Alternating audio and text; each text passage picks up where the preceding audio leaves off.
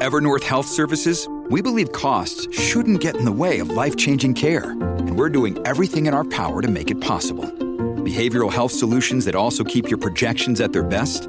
It's possible. Pharmacy benefits that benefit your bottom line? It's possible. Complex specialty care that cares about your ROI? It's possible. Because we're already doing it. All while saving businesses billions. That's Wonder made possible. Learn more at evernorth.com/wonder. Those resolutions are adopted and motions approved. Madam Clerk, will you please read item 32? Yes, item number 32 is a resolution recognizing the wild parrots of San Francisco as the official animal of San Francisco.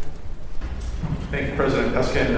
I did want to say congratulations to the wild parrots and just express my gratitude to the Commonwealth for this. And I know that, on social media sometimes people will say that, why are you working on this?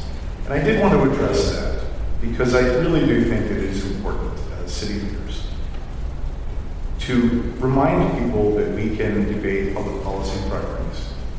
We can take seriously the serious problems we face, and we can celebrate the blessings of our city. So I'm proud to be supporting this, and I will welcome the opportunity to be added as a co-sponsor, even though I am a late number to the parents' cause. You just heard San Francisco Supervisor Matt Dorsey at City Hall on Wednesday talking about the resolution of intent to make the wild parrots of Telegraph Hill the official animal of San Francisco. We were at this meeting and it felt triumphant, but I'm not a City Hall reporter. What just happened, Heather? We showed up to the board chambers in our matching parrot t-shirts and sat through a lot of public comment about really random things. But then finally they got to item 32, which was the wild parrots and making the winner of our contest the official animal of San Francisco. But this being San Francisco, it doesn't appear to be done yet. Supervisor Myrna Melgar submitted it as a resolution of intent, but apparently it has to be an ordinance for this to be officially official. So stay tuned. Stay tuned. We will celebrate at some point. Hopefully soon. We've been wearing these t-shirts a lot lately. I had to do laundry last night because it was getting so gross. Yeah, we've worn these t-shirts like 4 out of the last 6 days. There was a delay. Somebody vandalized. Oh, yes. We were at City Hall yesterday, and they announced the entire meeting was being recessed till today because someone had vandalized a fiber optic cable. They need to broadcast the meeting, and we are still speculating on whether the culprit was the sea lion. Yeah, sea lions better have a good alibi. So San Francisco having it delayed that way. Thanks to Wild Parrots of Telegraph Hill director Judy Irving and star Mark Bittner, and our friend Eric Kingsbury, who gave a pun-filled testimony. This continues to be a wild ride. We'll celebrate when it's official. I'm having fun, Heather. This can go on for the rest of the year, but hopefully not. You never know. With City Hall, this could take forever. Well, speaking of things that fly, only bad segues on the Total SF podcast, our guest today is Airport Commissioner Jane Natoli, a friend of Total SF, who gave us a tour of the Harvey Milk Terminal at San Francisco International Airport for this Secrets of SFO episode. I'm super excited about it. I want to be like Tom Hanks in the terminal and just live in the Harvey Milk Terminal now for like a year. Yeah, it wouldn't be so bad to be stranded there. They have really good food, including burritos and art, a museum, stores. We found a lot of good things at the terminal. Yeah, as we were going around, I was half expecting to find like a bowling alley, an ice skating rink. They have pretty much everything there. There's a really small yoga room. It's a quiet airport, which I didn't even know existed. I didn't either, but Jane told us about that. And then once you're listening, you realize the difference between most airports where they're constantly blasting, "Peter Hartlaub, report to the nearest white courtesy telephone." We didn't hear that. Yeah, we didn't hear that at all. Give me your white courtesy telephone voice, though. Before the podcast, it was much more annoying. Peter Hartlaub, please report to the closest white courtesy telephone. Oh, Peter God. Hartlaub. No, now stop. I was wondering, what other quiet things should we have? Like, should we have a quiet newsroom?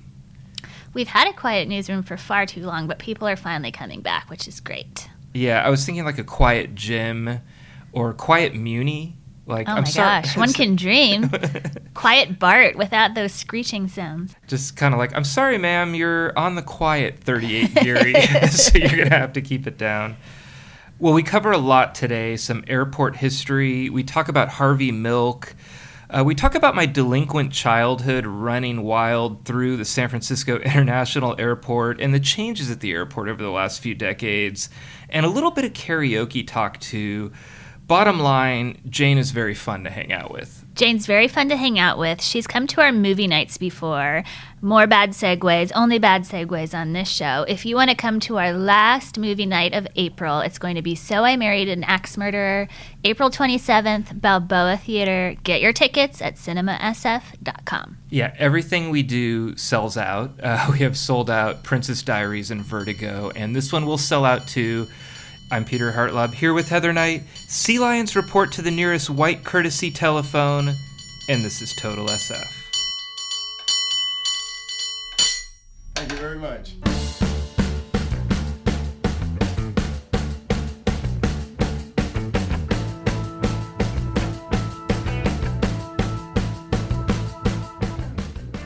Jane Natoli, welcome to the podcast, and thank you for the behind-the-scenes tour of SFO, which I now feel like I have like a PhD in SFO. I have learned a lot about this airport I didn't know.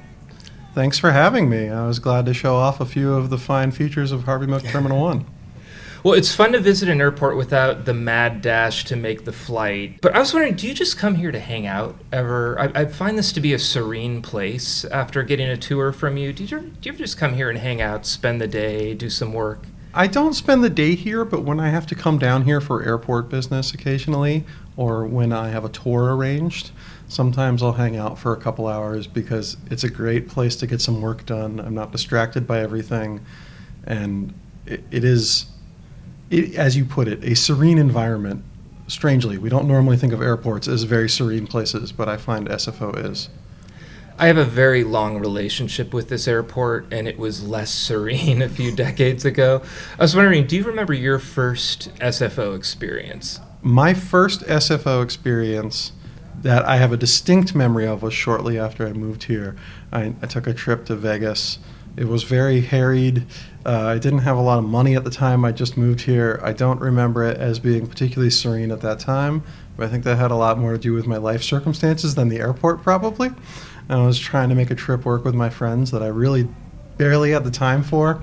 So I think it was a lot of external pressure instead of maybe the airport. But I don't know. You can't go back and find out. Well, we learned about the quiet zones in the airport here. I think going from that to Las Vegas, where there are literal slot machines when you walk off the plane, has got to be kind of a jarring experience. It is. SFO has a quiet airport policy, so they try to keep down the extraneous music and noise. You're not going to hear announcements about who's maybe going to miss their flight or some weird muzak or anything like that. And so you have that experience, you get on your flight, and then you get off. And Vegas is the prime example of that. At Harry Reid, it's slot machines, all these advertisements telling you places to go. You're right in the thick of it. I mean, there's also still people smoking everywhere. So it's a very different airport. Yeah, you walk off the plane and Carrot Top is actually performing. David Copperfield's doing magic tricks. Yes. Well, Mayor Breed appointed you to the Airport Commission about 18 months ago. What goes into being a good airport commissioner? That's something you were seeking out? It wasn't something I explicitly sought out. I am obviously honored and excited to serve the city, and I wanted to bring my skills. In terms of the skills that it highlights, serving in an oversight capacity, I've served on other city committees, I've served on other boards. This is obviously a bigger operation here. The airline has a the airport has a multi-billion-dollar budget, right? There's a lot that goes into it, but it's still the same sort of oversight skills. Do these contracts make sense? Are we seeking enough input? Are we trying to uphold San Francisco values and how we're operating it? And really, it's our job to read the materials and prepare for that, ask questions, and make sure we understand what's going on. It's just the numbers tend to have a few more zeros.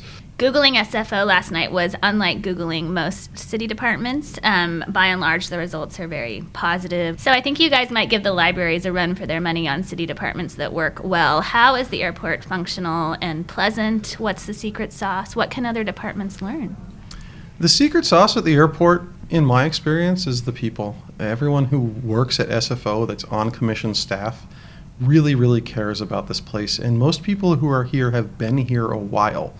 They have grown their careers here. They have worked here for 20, 30 plus years, bringing excellence to whatever it is that they're doing.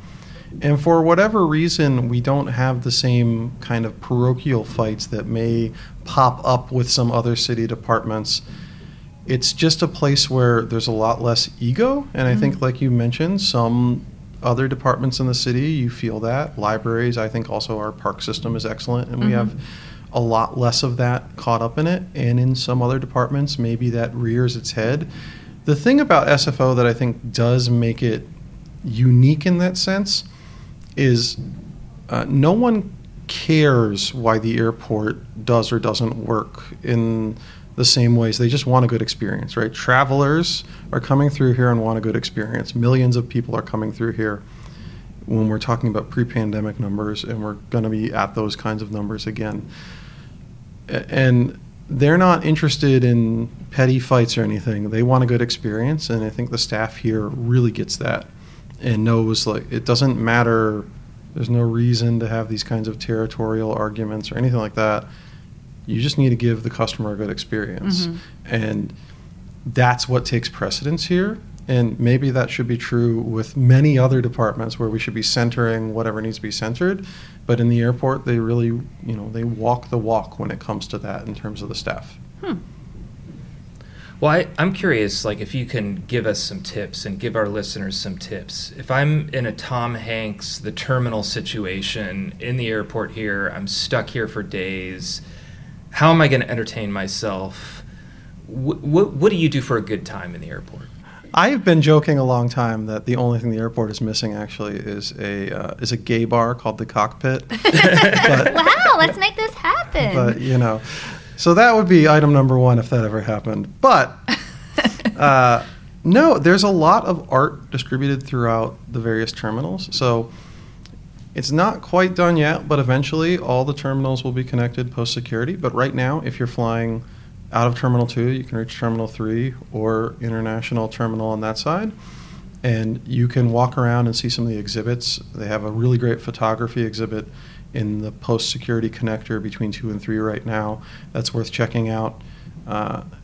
They have a lot of other exhibits that are rotating, distributed throughout the museum. Right now in Harvey Milk Terminal 1, they have part of the 100th anniversary of the opera, but there are other parts scattered around. So there was a really cool Women of Aviation one that I stopped and I read all of the little displays about the early pioneers in aviation, right? Women flying these biplanes back in like the 20s, and obviously you hear, Amelia Earhart maybe, but there are a lot of other innovators then. And so it gives you the chance to really spend some time with those things and learn about all of this wonderful history that we are fortunate to have a lot of pieces of, because SFO has this accredited museum. It's the only accredited museum at an airport in the country currently. Well, I looked a little bit into the history of this airport and history of aviation in San Francisco. I don't know if you knew you were going to get this treat, but I've written a few stories from our archive about it. Very first flight in San Francisco aviation history was 1910. It was a January 23rd demonstration scheduled at the Tanforan horse racing track. A pilot named Louis Paulhan got in his plane, everybody's collected there, and then it started getting really windy and the fog came in and they canceled it. Oh, man. So the fog strikes again. The very first moment in San Francisco aviation history was a cancellation. Feels right. Yeah. So there was Crissy Field that was finished in 1921, but San Francisco was always looking for an airport, and through the 1920s. There was a lot of talk. A lot of people wanted it in San Francisco, and there were other people that wanted it in the South Bay. They talked about Yerba Buena Island before the Bay Bridge was even there, having an airport there. I'm not sure how that would have worked. China Basin, there was talk about the train, the place where the trains come in, putting the airport on top of that. I don't think it would have been a real big airport. I don't think there would have been room for an opera art exhibit or a little chihuahua. Well, then there goes that idea. And then 1927, Mills Field in San Mateo County, it existed, but that became the thing that the city kind of doubled down on. In the 30s, Amelia Earhart landed in Oakland, and in 1937, part of her final ride, I think, started in same kind of Oakland, Alameda Bay Farm area. And I think that got San Francisco a little more psyched to have a bigger airport with Amelia Earhart, biggest name in aviation at the time, with Charles Lindbergh doing stuff out of Oakland. I think that got people fired up. August 27th, 1954, this $50 million airport opens. And I got a lot of other history. First metal detectors in 1973. A lot of things like that. I started hanging out here in the 80s, nothing to do in Burlingame. And I was going to ask you, looking at the history and everything here, what do you think about an airport in San Mateo County, even though technically I think we are in San Francisco where we're sitting right now? We are? I thought we were in San Mateo. It's unincorporated San Mateo County, but it's a weird relationship in terms of how the businesses operate and all of that. It's San Francisco, but also not San Francisco. I appreciate that we've invested in this location. I think an actual airport in San Francisco, as fantastical as it is to think about, would have been very challenging. This is already challenging. This is not just a San Francisco problem, but Oakland and even San Jose. The airports of the Bay Area are land constrained.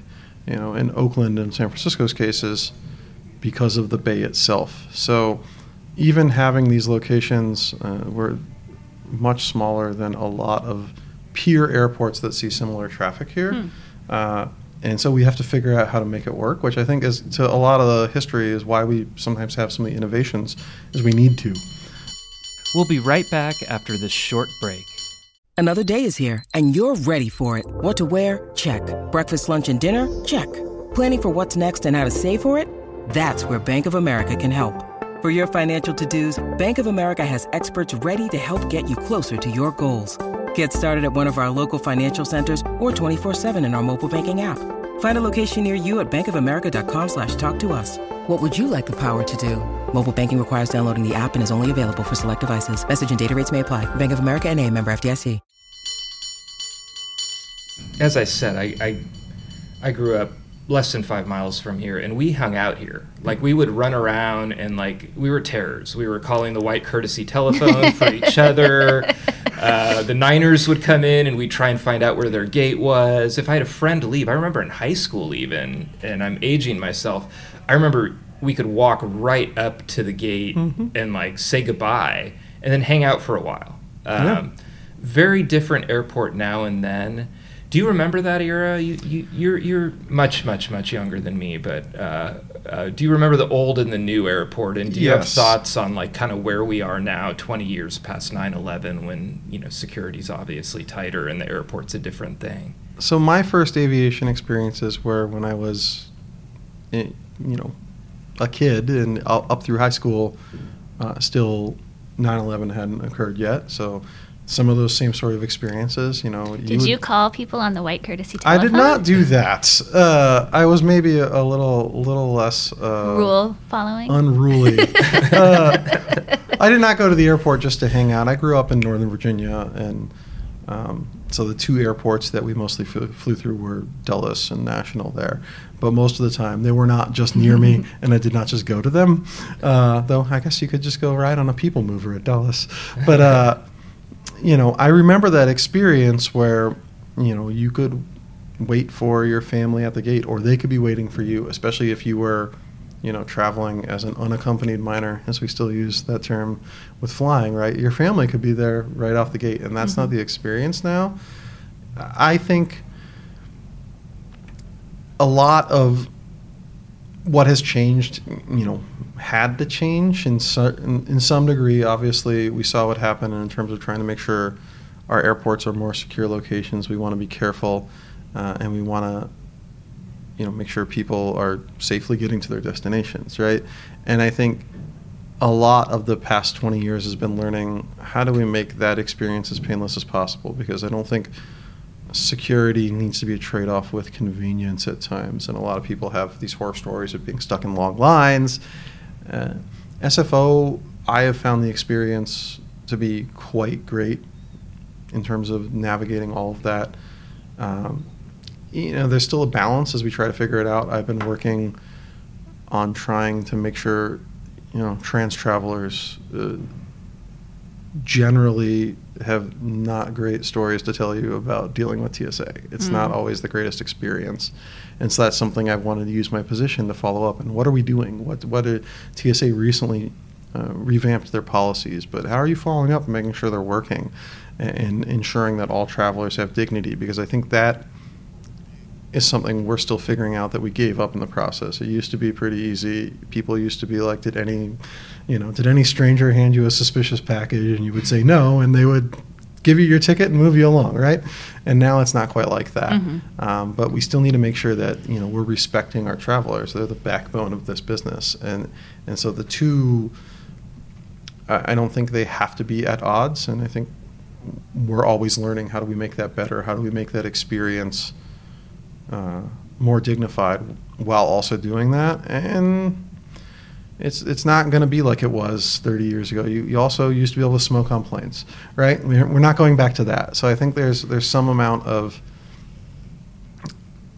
navigating the fact that the past is the past, right? And these things that we could do were cool, and these unique experiences, and it's fun to hear those stories of how you were able to do that. And it sounds like you almost used, SFO as like your mall, your hangout, right? It was. I mean, right? I don't know that I was walking through here with a set of steak knives, but I think I could have. It was a different time. And that was just let's not go back. Your childhood was very different than mine. It's just a different era. Well, we met you this morning at Harvey Milk Terminal, and I was reading up last night, and the airport also lights the terminal and the air traffic control tower in the colors of the transgender flag at least twice a year, and has made a conscious effort to add all gender or single-stall bathrooms throughout the airport. What do those kinds of moves mean to you as a trans woman, especially when the rest of the country seems to be targeting the trans community so much? It is tough out there right now. I'm not going to lie. It's a lot of bad news. So it's great to see San Francisco and California really continuing to stand by the trans community and continue to push, how can we be better? And it does not mean we've got it all figured out here either. Certainly navigating just everyday life as a trans person is still really challenging. And then you have the added layer of dealing with flying, which is a lot of stress. Some people may not have matching identity documents. They may not... they just may not feel comfortable with the screening process, even if they do. And how are we making that kind of stuff better for people is a constant push, where it's like we need to create the welcoming spaces that we that match our values. And that's a constant exercise. And I'm sure, years from now there will be things that I didn't realize that we should have been pushing for, because that's not unique. I'm not better at this than anybody else. I just have a different set of experiences. So I'm always proud that we're really trying to push that representation. In regards to Harvey Milk Terminal 1, it's obviously a reminder of how important San Francisco is to LGBTQ plus rights, being the first gay supervisor we had, and how much the city reacted too. I mean, you can look at a lot of what happened with, his assassination, and even getting into the politics of it a little bit. Even then, the going away from district elections was a part of that, right?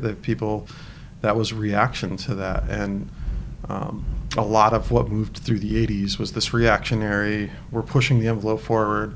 And I think we see that at a national level right now.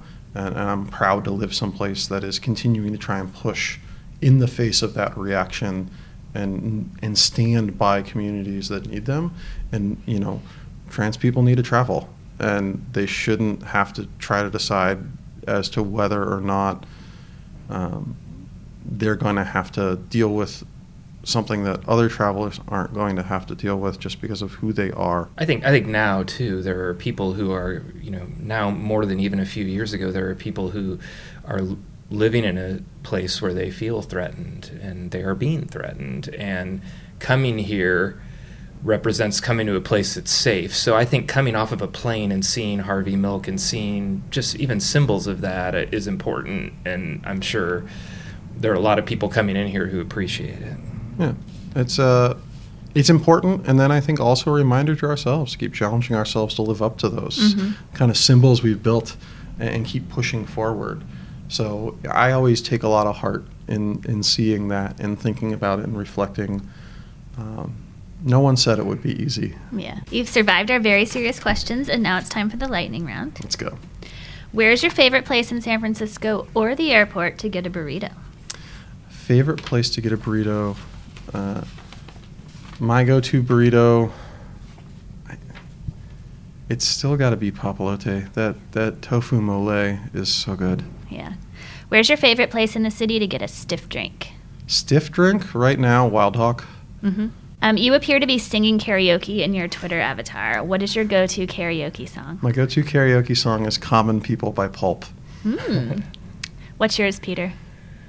I haven't done karaoke in a while. It used to be me and Bobby McGee because it was on a lot of machines if I showed up in a random place. Now I think I might try like a Brandi Carlile song and just go an octave lower. But thank you for asking, Heather. What is your go-to karaoke song? Like a Prayer by Madonna. Are you going to break that out right now? No, I don't sing on the podcast. Okay. I like our listeners. You're also well known in YIMBY circles. Yes or no, is San Francisco going to be able to build 82,000 new housing units in the next 8 years as required by state law? Yes. Wow, you're very optimistic. It's my job to be optimistic. You're very involved generally in city politics as well. Are you going to announce anything on the Total SF podcast? Are you running for office? No plans at this time. That's what they always say. If City Hall could take one piece of advice from the airport in terms of being functional and people actually wanting to interact with it, what would it be? Put the customer first. I forgot to ask you, what is your favorite San Francisco movie? My favorite San Francisco movie? I have a real soft spot for the Presidio. Oh, I don't know if anybody's ever picked that, but it's a good one. I mean, it's kind of a... It's not great, but it's also amazing. Yeah. If you could get on a plane right now and travel anywhere in the world, where would you go? Berlin. Why? I love Berlin. It's one of my favorite cities in the world. Last question. What is one thing you always make sure to squeeze into your busy day? I always squeeze a little time to just sit on my couch, and even if it's just like 10 minutes, like read and just unwind and not look at my devices or anything like that. Yeah, great. Well, thank you for joining us and for the tour of SFO. Thank you. We're good. Excellent. Thank you. Thank you. That was fun. Thank you for listening to the San Francisco Chronicle. Our music today is from the Sunset Shipwrecks, Castro organ player David Hegarty, and cable car bell ringing from 8-time champion Byron Cobb. Support Total SF in the newsroom that creates it by investing in a digital Chronicle edition. It's less expensive than you think at sfchronicle.com/pod. So one of the things I've always appreciated is SFO has pursued the quiet airport policy. So not a lot of those extraneous, if you don't catch your flight, if you're not here to board. I'm also hearing no, Starship coming out of any speakers here. Yeah, we don't do that. You're not, as much as we want everyone to step off the plane and hear we built this city, it's not happening. It's choices. You got to make choices. It's very quiet in this airport, Heather. It's like a library. Yeah, you still can talk. People won't They may just ask you not to yell. You still can talk? Yeah, it's allowed.